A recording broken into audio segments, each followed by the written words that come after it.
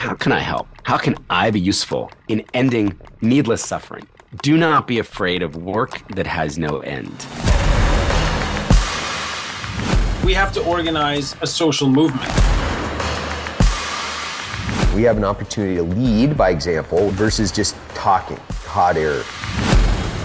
I think the more people in this fight, the more we grow. Eventually it could change. The people are the ones that can make the change.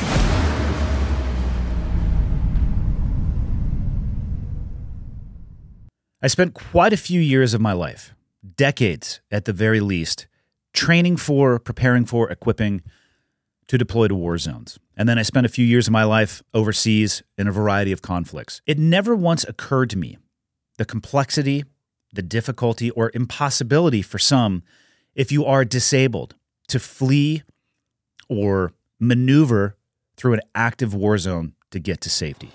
At the outset of the Ukraine invasion by Russia, over 2.7 million Ukrainians reported living with disabilities. By the time the war ends, that number is obviously going to be higher. Today's guest has helped to organize evacuations of hundreds of those people from Ukraine. His name is Jason Holden. He is a retired Command Master Chief, and today he serves as the VP of Operations for Joni and Friends, an international nonprofit. The organization is named for its founder, Joni Eareckson Tada, who became a leading disability advocate after becoming a paraplegic as a teenager. The organization leads global efforts to help children with disabilities and serve their families. Their Wheels of the World program provides wheelchairs and mobility to children around the world.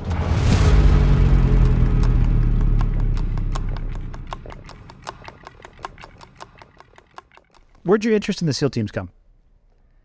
I actually didn't have interest in it, to believe it or not. Yes.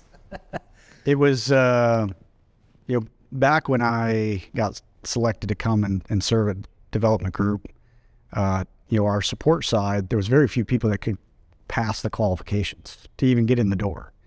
So they used to do a lot of heavy recruiting for the needed support elements. And, some of my old leaders encouraged me to apply, and that's how I ended up there. But it wasn't like I want to go do that. You know what's wild is, when I joined the Navy, I knew I wanted to be a SEAL. Mm-hmm. And there was no SEAL contract, those lucky bastards.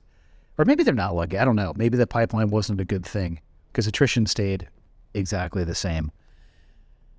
So I go to boot camp, and I pick OSA school, because it's the shortest A school that I could think of that would get me to BUDS, which is on the Dam Neck base. Yep.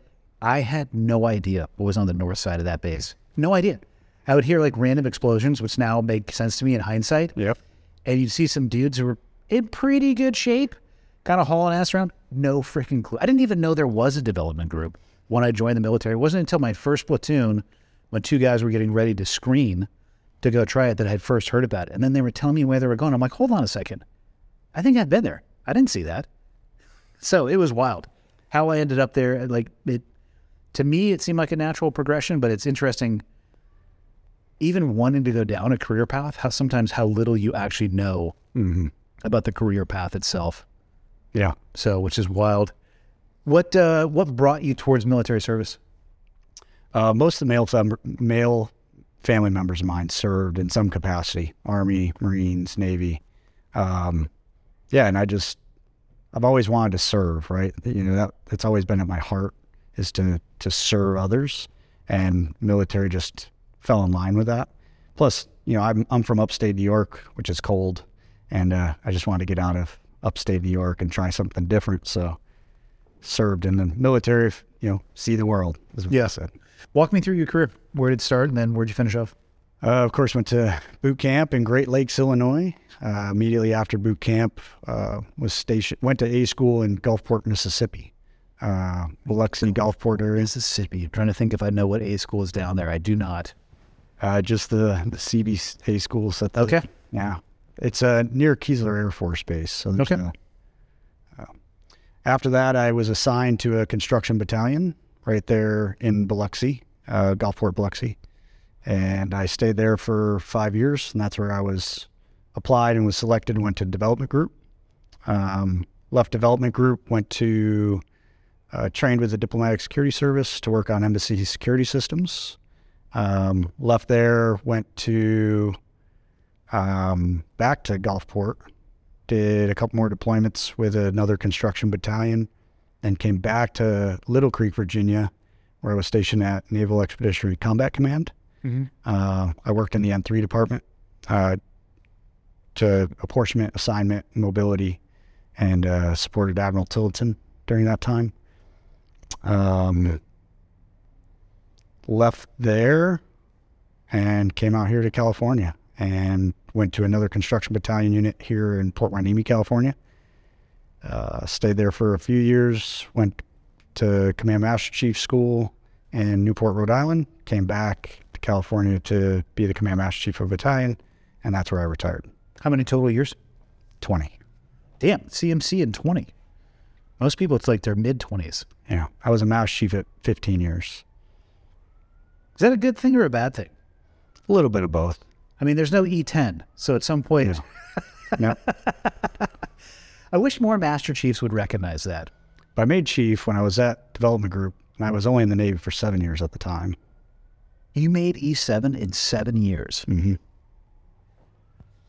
God. You know, the only person I can think of who might have made 9 at around 15 was probably Slab. Mm-hmm. Brit. Yeah. The Navy Cross doesn't hurt, from my understanding, when it comes to advancement. Now he has the Medal of Honor. Fuck, I know. But you know what? He can have both of those because what they fought their way through, I want absolutely no part of. I'm still baffled by the fact that you made 9 at 15. What's it like being an E9, the highest? So for people listening or watching don't understand, both enlisted and officer ranks, it starts O1 or E1, obviously if you're an enlisted officer, and then tops out at 9. Some people forget that it does that and they become an E9, and it's as if they're always bucking for the next one. Mm-hmm. People can make their choices, but I mean, you were at the top for the last 5 years of your career. I mean, what's that? For clarity, I never got past middle management, so I'm just fascinated, finishing off as, Command Master Chief, but having been at 9 for 5 years before that. Yeah, I think the roles change. The higher you get, the more it is about politics and people, and the less it is about operations and execution. So, you kind of miss the execution aspect, but they need leaders, right? And finding good leaders that are young enough to bring in new styles or new mentalities versus, a lot of the military is promotion to incompetence. And, they just stay around long enough and they get promoted. I want to make a soundbite out of what you just said, just so you know. Okay. I want to. I don't know if they will. Promotion to incompetence is a very real thing. Absolutely. And it's not done as a negative thing. It's just, it's natural attrition. You can only accomplish as much as you're capable of. And I probably hit it as well at some point. You can fool yourself into thinking you're good at what you do, but it's the outward opinion of your execution that really defines that. So, I think I struggled the most with the politics in the role. No clear definitions of your role or responsibility, but a lot of expectations that you're supposed to own everything, but you're not empowered to own everything. And that's the tough thing about the military is empowerment and accountability are two sides of the same coin. They're quick to empower or hold you accountable, but they're not quick to empower you. It's my favorite paperwork that I ever got when you would get advanced. You are authorized to wear the rank of E5. Mm-hmm. You're not entitled to any pay, benefits, or authority of Exactly. Like, what are you doing to me? I can wear this next rank, but I'm not going to get paid for the next year. And if I get in trouble, which for clarity, there's a high likelihood I will, I'm going to get this stripped away and then probably the one below it. Mm-hmm. Excellent. Thank you for that. I really appreciate it. Yeah, hard for people to understand if they haven't been in that world, but you have to have both. Otherwise, I think you set people up for failure. And I don't know why they do that. I don't know where that structure came from because it's not a winning recipe. It's micromanagement. Yeah. Is what it is. Leaders can't let go because they think they're not going to be important if they give that that authority back to the person that's responsible for it. This opportunity that I do now was expressed to me from a friend. Like before you got out? Before I got out. Okay. And I told him, I actually said, no, that's not for me. And then I went back, did my last deployment. coming home to your daughter that's now, at the time, I think she was 11, and, just missing those big life things starts weighing on you. Plus, other things happened. And I said, maybe this is a way I'm being told that I need to start looking for something else. And that friend just happened to be right there and says, hey, I got something else for you, and pointed me in the direction of where I'm at today. Before that conversation, had you put much thought into the nonprofit world? No, actually I had planned on pursuing IT type work. I had been that's what my degree was in, and I had an interest in, so I was going to pursue something in the IT community. So what presented itself? Talk to me about what you're doing now. Well, originally I was the director of a program within this nonprofit. So the nonprofit is called Johnny and Friends.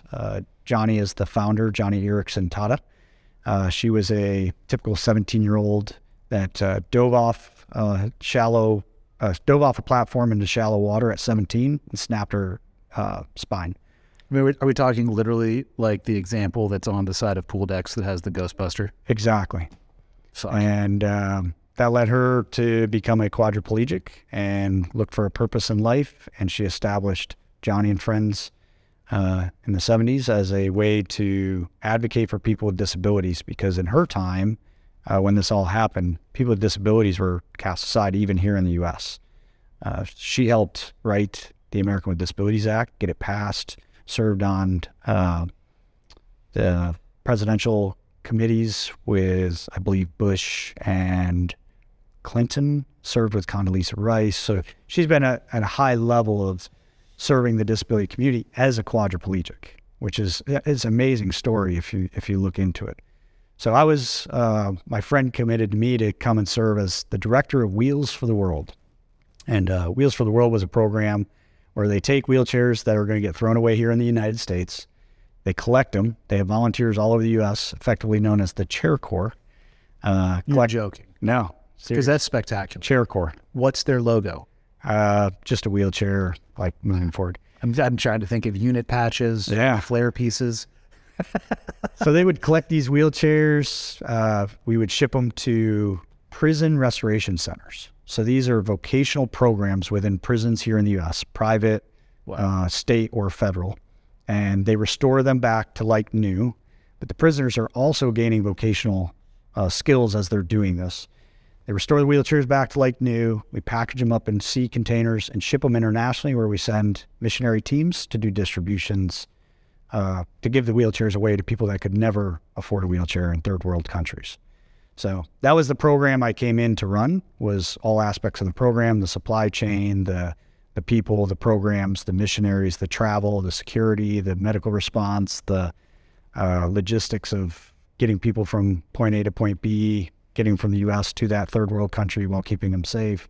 So very similar to some of the stuff I did as you're describing that. I'm literally thinking about the roles that you held. How many wheelchairs per year are we talking here? Between 15 and 20,000. Wow. The things that happen in life that you have no idea about, unless it directly touches you. Tell me more. It's fascinating. Yeah. So you started there. I mean, that's obviously not what you're doing now. It seems like you've lateraled. Again, yeah. I thank God for my values. It's allowed me to promote within the organization. Now I serve as their vice president of operations. So it conglomerates all their programs and services under my department. How did you guys get involved in Ukraine? Interesting you say that, because the last program I was talking about, Johnny's House, is fairly new. We realized during the pandemic, when we couldn't send missionaries, when we couldn't travel, we couldn't do our legacy programs because of limitations, we were very kind of handcuffed. And I said, this isn't what we need to be doing. We need to adjust and flex and continue to find new ways to serve the disability community, because right now it's even more demanded, because these are the people that are pushed aside first. So, when cities shut down, there's no public transportation. They have no way to get anywhere. So they're not getting to the grocery stores. They have no food. They were literally starving to death on the sides of streets. So Johnny's House was the precipice of an idea of like, how do we use indigenous people to continue our programs the way we would if we were there? And we had just started our Johnny's House in Luke's, Ukraine, with our partner Agape, and we had started purchasing materials, the building blocks to build this facility, and the war started. And those building blocks went from being construction supplies to being barricades and blocking windows to protect them from bomb blasts. So the Ironclad crew came to me and they're like, hey, do you want to talk to Jason about what it is that you're doing? And I had never once thought in the 8 deployments that I had done or the time that I had spent in the military, I'm ashamed to say I had never once thought about the impact of war on disabled people. Because I have the luxury of not having to deal with that on a day-to-day level and understanding the complexities of that. So when they pitched it to me and they talked about what it is that you were doing and why, and you can look at pictures of Ukraine and, siren goes off because, hey, it's time to get down into the basement. Well, for you and I, like, okay, let's head down into the basement. I had never even considered that there is a whole class or category of people where that's not even available. Have you been over there yourself? I've been to Poland, not into Ukraine. Talk about specifically what you guys are doing in Ukraine to help with that. So in the initial stages, when the war kicked off, it was exactly that. We were receiving calls from people here in the U.S. that had family members there that knew of our organization, that we operated in Ukraine, and just struggling on what do we do. My brother, who is a quadriplegic, is on the 13th floor of this building in this town. The power shut off. They destroyed the power system. There's no elevators, and his care provider just left him. What can we do? And it was just call after call after call, just constantly asking us, like, is there anything you can do? And so we started looking at, okay, what can we do and how do we do it? So we started enabling our church networks and our partners. We had a large network of communities that we were asking, hey, we need you to figure out how to get a hold of this person. We were literally asking our volunteers to drive cars into combat zones to go and find people, help carry them down flights of stairs, put them in the car, and drive them out to a safer place where we could evacuate further out. It just became like an onward staging movement operation. And, most people don't realize that disability affects quite a few people. Here in the worldwide, it's about 61 million people suffer from a disability. So you think about Ukraine with a population of 41 million people, 12%, that's about just under 5 million people living with a disability within Ukraine. So when the war started, when bombs started dropping and the Russians just started non-discreetly just eliminating communities. Just leveling them, it seems like, from the outside. They were the first ones left behind. And I think about that because, we don't get a choice. I think about us as parents. What if we had a child with a disability? We don't get that choice. There's no marker that tells us that our kid's going to be born perfect or not. We always hope and pray that's what happens. But, think about your experiences when you were shot. That could have led to a lifelong disability. Yeah. I think about Turbo and some of these other guys, right? So it literally was a matter of like a quarter of an inch either direction. Exactly. So you don't get to choose when disability affects your life. So, you think about these foreign countries where these people have these disabilities and they're being cast aside. Why them? Why do they get left behind? Why do they get cast aside so easily? Because they have a disability? That's not fair. So we as Johnny and friends feel that, that they are equal and need to be treated with the same dignity and respect as everyone else. And sometimes that just takes a little bit of extra effort to care and be there for them. What was the response that you were getting from people when you would ask, like, we need you to go into a dangerous environment and find this person and get them out? A little nervousness. It's fair.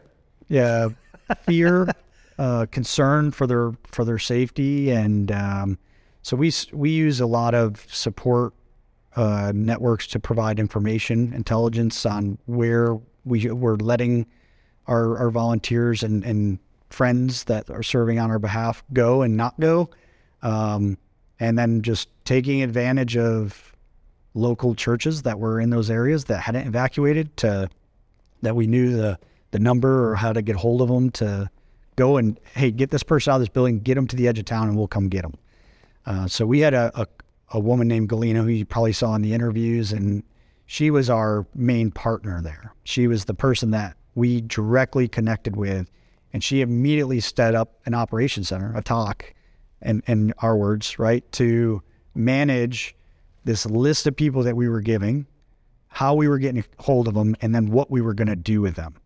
Because it's not as easy as just like you and I, get on a bus, let's go, and I'll just drop you off at a hotel down the, on the western side of the country, and you'll be fine. Cut it. No, you need disability accessible bathrooms and showers and services and medical providers and, just devices, mobility equipment, medical supplies, medicines, like things that are required for them to survive. And those things are not readily available when they just leave or get carried out of their home and leave all that behind. So we went into action working with all our partners across the European front to where can we take these people and get them to those services. So we replaced Ukrainians in Switzerland, Poland, Romania, the Netherlands, Germany, just all these different places that we were able to leverage the partnerships and friends that we had made through our programs and services for many, many years to now come alongside when it was needed most. Yeah, as you're describing what would be required, it seems like, getting them out of the building is the first step, but in an active war zone like that, it almost seems like removing them from the country is the only path forward for sustainability for them, which I would imagine requires some complexity in all those countries that you are trying to settle people in. Mm-hmm. Can you talk about the process that is like, this is where somebody's at and this is where we want to land them? Like, even from a legal perspective, what has to happen for that to occur? Yeah. So it's a large logistical pipeline. So the first step was to get them out of the combat environments, the most critical risk areas, and get them to the western side of the country. We had a partner facility in Luke's already, so we were able to use that as our hub center on the western side to get these people at least to stay until we could get their paperwork approved. Because we had just went through all the approval processes for the facility we were building, we knew the local officials, we knew the government people that had the capacity to sign off on all the paperwork for us to get them out of the country. So their visas, their passports, or whatever they needed to transition across the border. At that point, then it was, okay, what do we have to land them on the other side? And what approvals, or do we need to have the government or the cities accept these people? Because places filled up quick. You can imagine millions of people were exiting the country as fast as possible to get wherever they could. So even the facilities that we were going to, typical people were taking up spots because that was just what was available. So we would do the paperwork for them in Luke's. It would take about 12 to 24 hours. We would create lists of who we were transporting, where we were transporting them. We would put them on a bus and usually right before dusk, drive them to a border checkpoint where we had a school that we would stop at, let them use the bathroom, get some coffee before they took the long journey across the border, which took hours and hours and hours of sitting on a bus. The bus drivers would come in from Poland, just across the border to that school, and then put them all on the bus and turn around and drive right back out of the country. And they would take them to an onward staging point for a night, and then we would, at that point, determine where was their final destination. And they could be on a bus for 16, 18 hours to the final destination. And a person with a disability who might be on a breathing apparatus or just physically has to be in a prone type position on a bus is not an easy feat. But man, these bus drivers that were just hired. We paid them to drive the bus to pick them up and drive them wherever. You saw them change through the action, right? They started to become the change agents that we wanted to see through their actions. They would get off the bus and help these people. They would help change diapers on adults, with disabilities, and just consistently you saw them grow in their faith, they grow in their commitment to what we were doing and come alongside of us to do it. Yeah, if that doesn't like touch your soul to some degree, then I don't know what that says about you, because God damn. Wow. For the people that you have placed in those countries, this is a broad question, I'm sure the answer might vary. Do a lot of them want to go back to Ukraine, or do they want to stay where they are? Probably a 50-50 mix. You just took a person from their home with nothing, dropped them off at a facility that they know is not forever, all right? It can only be for, right now, probably 18 months to 2 years. And they don't speak the language. All the people around them are, the workers, the people that serve the facility, or the people in the town. They all speak different languages that they don't understand and they can't really assimilate well into. But they don't. That's not their home. They miss their home, and I can understand that. No matter how bad your home becomes, still your home. It's still your home. Yeah, that's a tough one. I'd imagine a large percentage of them have also been separated from their direct family members as well, which is another complexity. Shifting back a little bit to the COVID in the U.S., again, I'm ashamed to admit that I didn't consider a single time how the lockdowns would have impacted people with disabilities and the impact on their life. How is that? I mean, again, a question that probably has a broad answer, but how is that largely managed and handled here in the U.S.? Was it nonprofits stepping up and putting mechanisms into place? Are there state and local organizations that could handle that? It's the first pandemic I've ever lived through. Like what we lived through the last few years was a new one for me. You weren't around for the Spanish flu? No, it wasn't. Thankfully, don't want to. I don't want to live through another one either. But it's certainly, I think it tested and strained us in ways. I mean, I had never even thought about that. I'm curious, because I'm sure you have more information on this than probably most. But how did those issues get tackled in real time? Yeah, I would say historically, the Christian community and the nonprofit community steps into the gap more than people realize and provides services that just without it, I don't even know how the U.S. would survive. You look at most hospitals, most clinics, they all started from, roots of a nonprofit or a Christian or Catholic-based service provider. And I kind of liked the feeling that COVID gave a typical person. They isolated them. They put them in a home, told them you couldn't leave, told them if they left, they could die, or they didn't know what to do, and they quickly struggled. They went into these huge depressive states. I would describe it as they lost their minds. They lost their minds. And I always tell people, now that's what a person with a disability lives their life like, and they didn't get the choice. They're sometimes homebound. They can't leave their homes. They're isolated. They don't have their friends groups. They just can't go hang out like everyone else. And you got a little peek into that lifestyle because of COVID. And if it wasn't for nonprofits stepping in to help out communities, and I think around the world, like I'll use Peru as an example. Our partners said, hey, like we need to do something, because the curfews, people with disability, there was a 4-hour window people could leave their homes to go get essential goods. A person with a disability could not physically leave their home, get to a grocery store, get enough food or supplies, and get back to their home before the curfew hit. In places like India, I mean, you probably saw on the news, they were just beating people out on the streets with sticks if they were out past curfew. And got a little Western. It got very Western. So, organizations like ours, again, we reached out to our partners. What can we do? So we started working direct action with those grocery stores or, big box chains and said, hey, we will package up a food kit, and we will go and deliver it to those that we know need it the most. And, people came alongside of us, said, how can we help? And we said, hey, just like any other nonprofit, we need your support, and we'll show you what we can do with very little.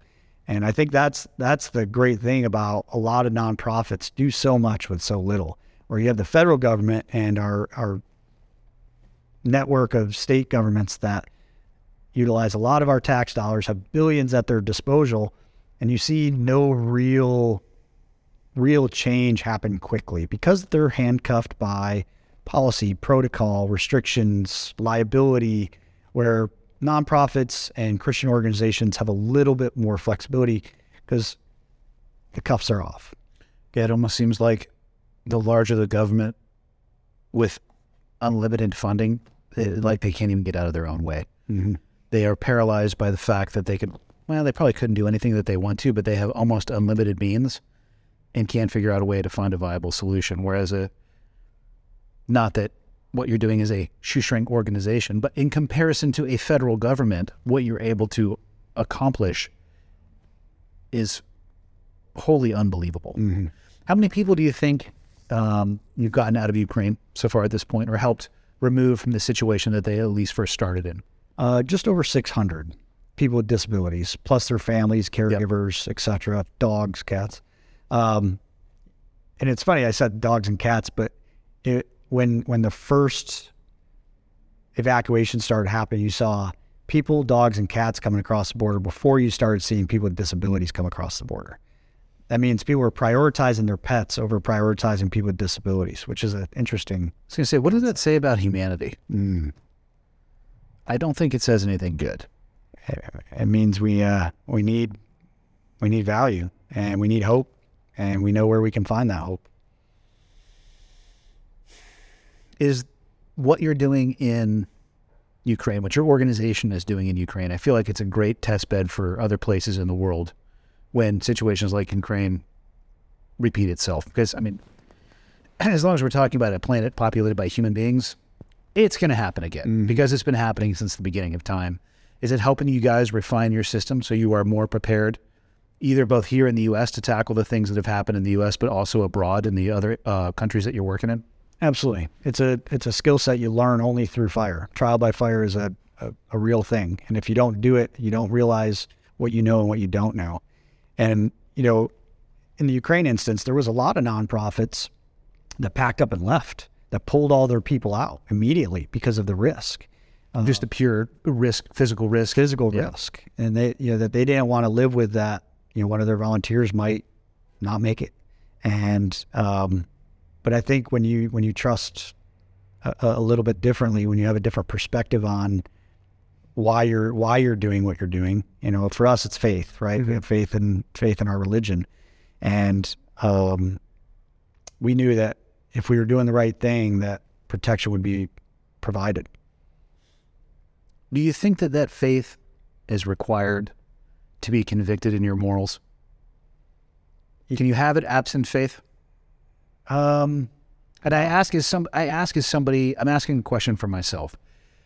I think I land from a faith perspective at agnostic. Mm-hmm. I don't know. Like, when people are like, oh, why do you say that you're dumb? It's like, because I'm fucking dumb. Like, I don't know what came before me. I don't know what's going to come after. I don't know what's going to happen when I die.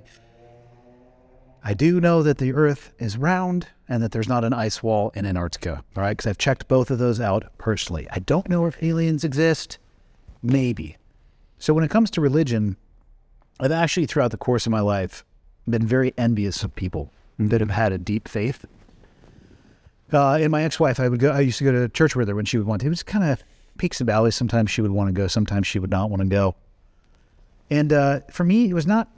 I would listen to what they were saying, but I actually would watch the other people at church. And I was so envious of the people that you could tell were utterly and completely convicted in their faith. And I wanted to feel that way, but I also didn't want to fake it, which is why I land at agnostic. Some of the most courageous people that I've ever worked with have been incredibly devout in their faith. And I've always just, does it provide that additional level of, I don't know, a rough way to put it, I guess, rigidity in your spine in the moments that matter, your willingness or ability to put your toes on the line to stand for what you believe in? Because I feel like I've been able to do that in my life and to express my values to my kids. And when it comes to faith, I just try to be honest with people. Like, I don't know, but what I also don't want to do is lie about how I feel. I'm envious, but I can't fake it. And so I'm doing the best I can with what I have. And from somebody who is convicted in their faith, I'm just curious your thoughts on whether or not at the end of the day you have to have it to be able to hold those morals deeply enough. I mean, is it possible to press somebody to a place without that faith that would fall apart? Or can you do it without? For me, I think it's a false structure, right? You can believe in things, but if it doesn't have anything that supports those beliefs, it's a false structure. Most people's beliefs do come from some biblical truth, and I always, when people that are agnostic and I talk to them, I always say, well, it all starts with Pascal's wager, right? What do you lose by believing in Christ versus what do you lose by not believing in Christ? And Pascal's wager tells us that if you don't believe in Christ and at the end there is, you lose. But if you do believe in Christ, at the end there is, you win. And what do you lose or win in life by not believing or believing? But saying you believe and actually believing are two different things. So somebody could enter into that wager and be like, you're right. I believe.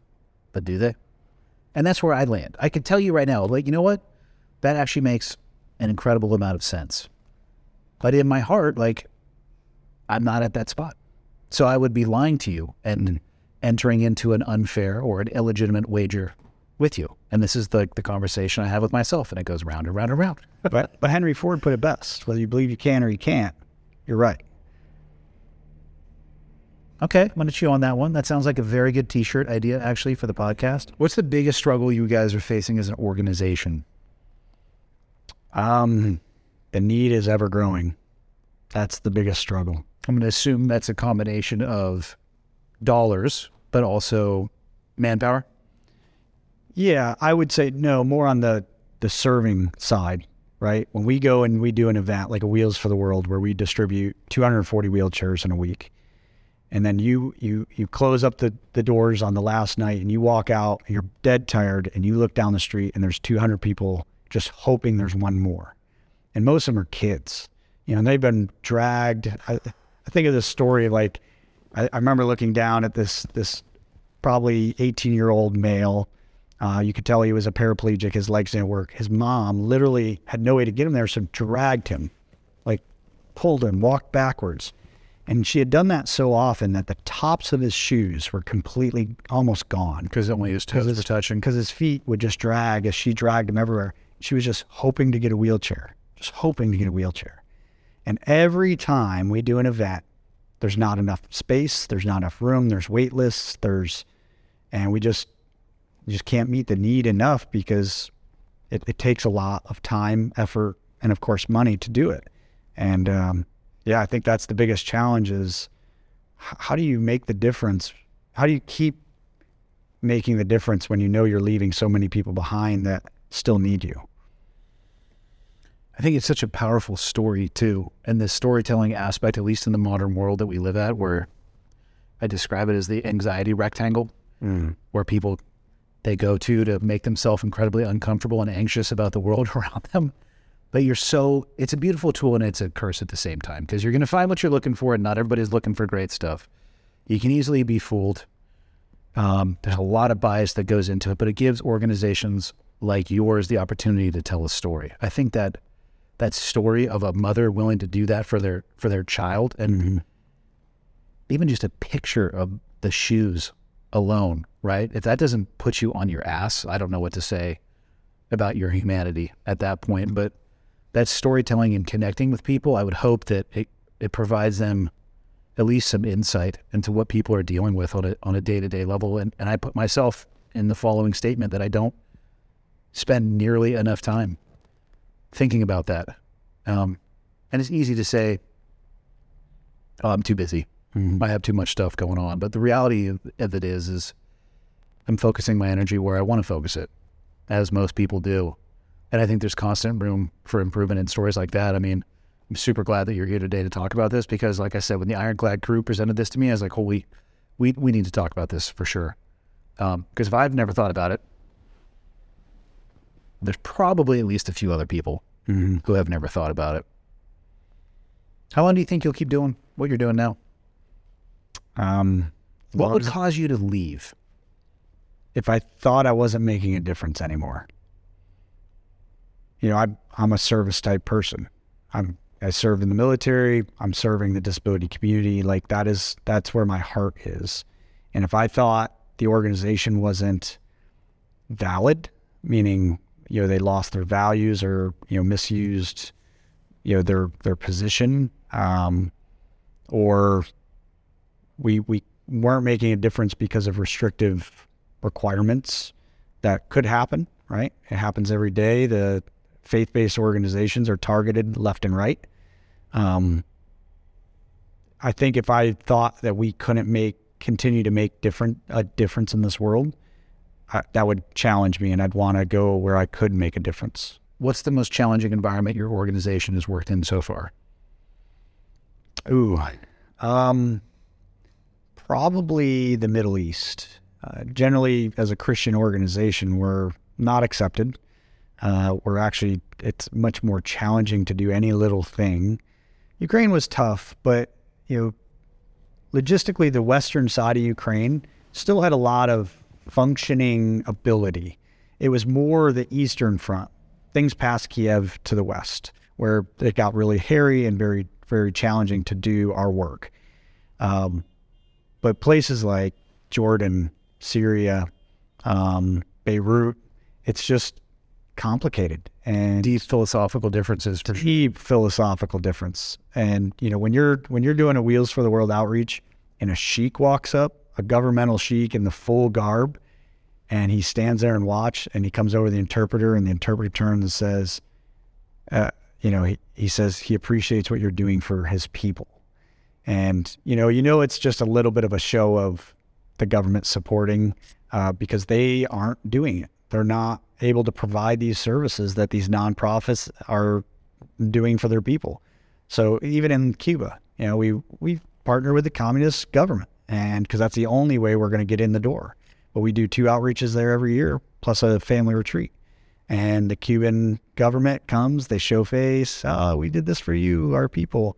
But, you know, we can look around and just see that the world is just in so much despair still. There's so much just loss, no hope. These people are just lacking hope, and that's typical people, not even the people with disabilities. When you go to a grocery store in Cuba and there's just a few items on the shelf, you just think, how do they live like this? But we turn a blind eye to it, and it's 90 miles off our Florida coast. But that's the world we live in, and the dark corners of the world are where Johnny and Friends is called to, and those are the challenging areas. But if it was easy, everyone would do it, and that's why we're going to continue to do it, because it's not easy, but it's where it's needed the most. If you had unlimited funding, would you change what you are doing as an organization or just do more? We would do more. Absolutely. I don't think, I mean, there's probably a couple problems here in the U.S. that we would love to get after if we had unlimited budget. Things like long-term respite care for complex disabilities. There's a lot of respite facilities for high-functioning disabled people that are, you know, autistic. They just need a little bit of assistance. But the ones that have nowhere to go and their parents are aging out, that are worried about what happens to my 27-year-old, 28-year-old with a severe disability when mom and me die. What does happen to them? Go out here in LA, walk around the streets, you'll find them on the side of the street. Most don't make it. Some are in jail because they don't know what else to do with them. Others are in institutions, but there's not even a lot of those available. They're all full. So almost a non-existent safety net. Yeah. So you as a parent, you're sitting there wondering, end of life, what's going to happen to my child? So that's one thing that we've always talked about is how, if we had unlimited budget, that's something we would probably look at getting into, is creating a place or multiple places where parents could send their child, adult child with a disability, to go live out their life in a Christian community environment that is where they're going to be loved on and not just stuck in a padded room and the door locked and fed through a hole 3 times a day like they're in jail. So I'll let you close it out. And my request would be this. Give me the elevator pitch. We get into the elevator together. We're on the 30th floor.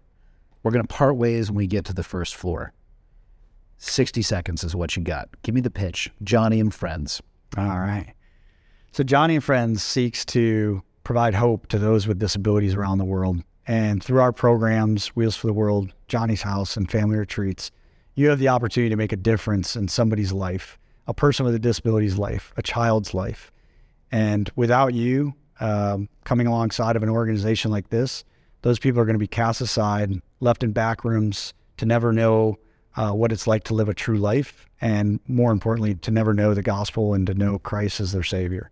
So if you want to help us, if you want to partner with us, and if you really want to commit to what you were called to do in biblical text, to go and do, Johnny and Friends is the way you can do it. It's perfect. Would you add anything else? Do you want to add anything else? Last words are yours. I just appreciate change agents, the difference that this podcast can make in this world. It may not be seen in the short term, but someday you'll see that this is making a difference in people's lives. It's putting programs and services like Johnny and Friends out there for a community that would probably not hear about it in any other way. So I thank you and your team for just sharing the vision of all these different programs and services that are available, and the people that are making differences around the world. My pleasure, and thank you guys for doing what you're doing. Again, I'm ashamed to admit how little time I had spent thinking about it, but ever since hearing about it, it's funny how things start bubbling to the top. So yeah. I deeply appreciate what you guys are doing. Thank you, brother. Awesome.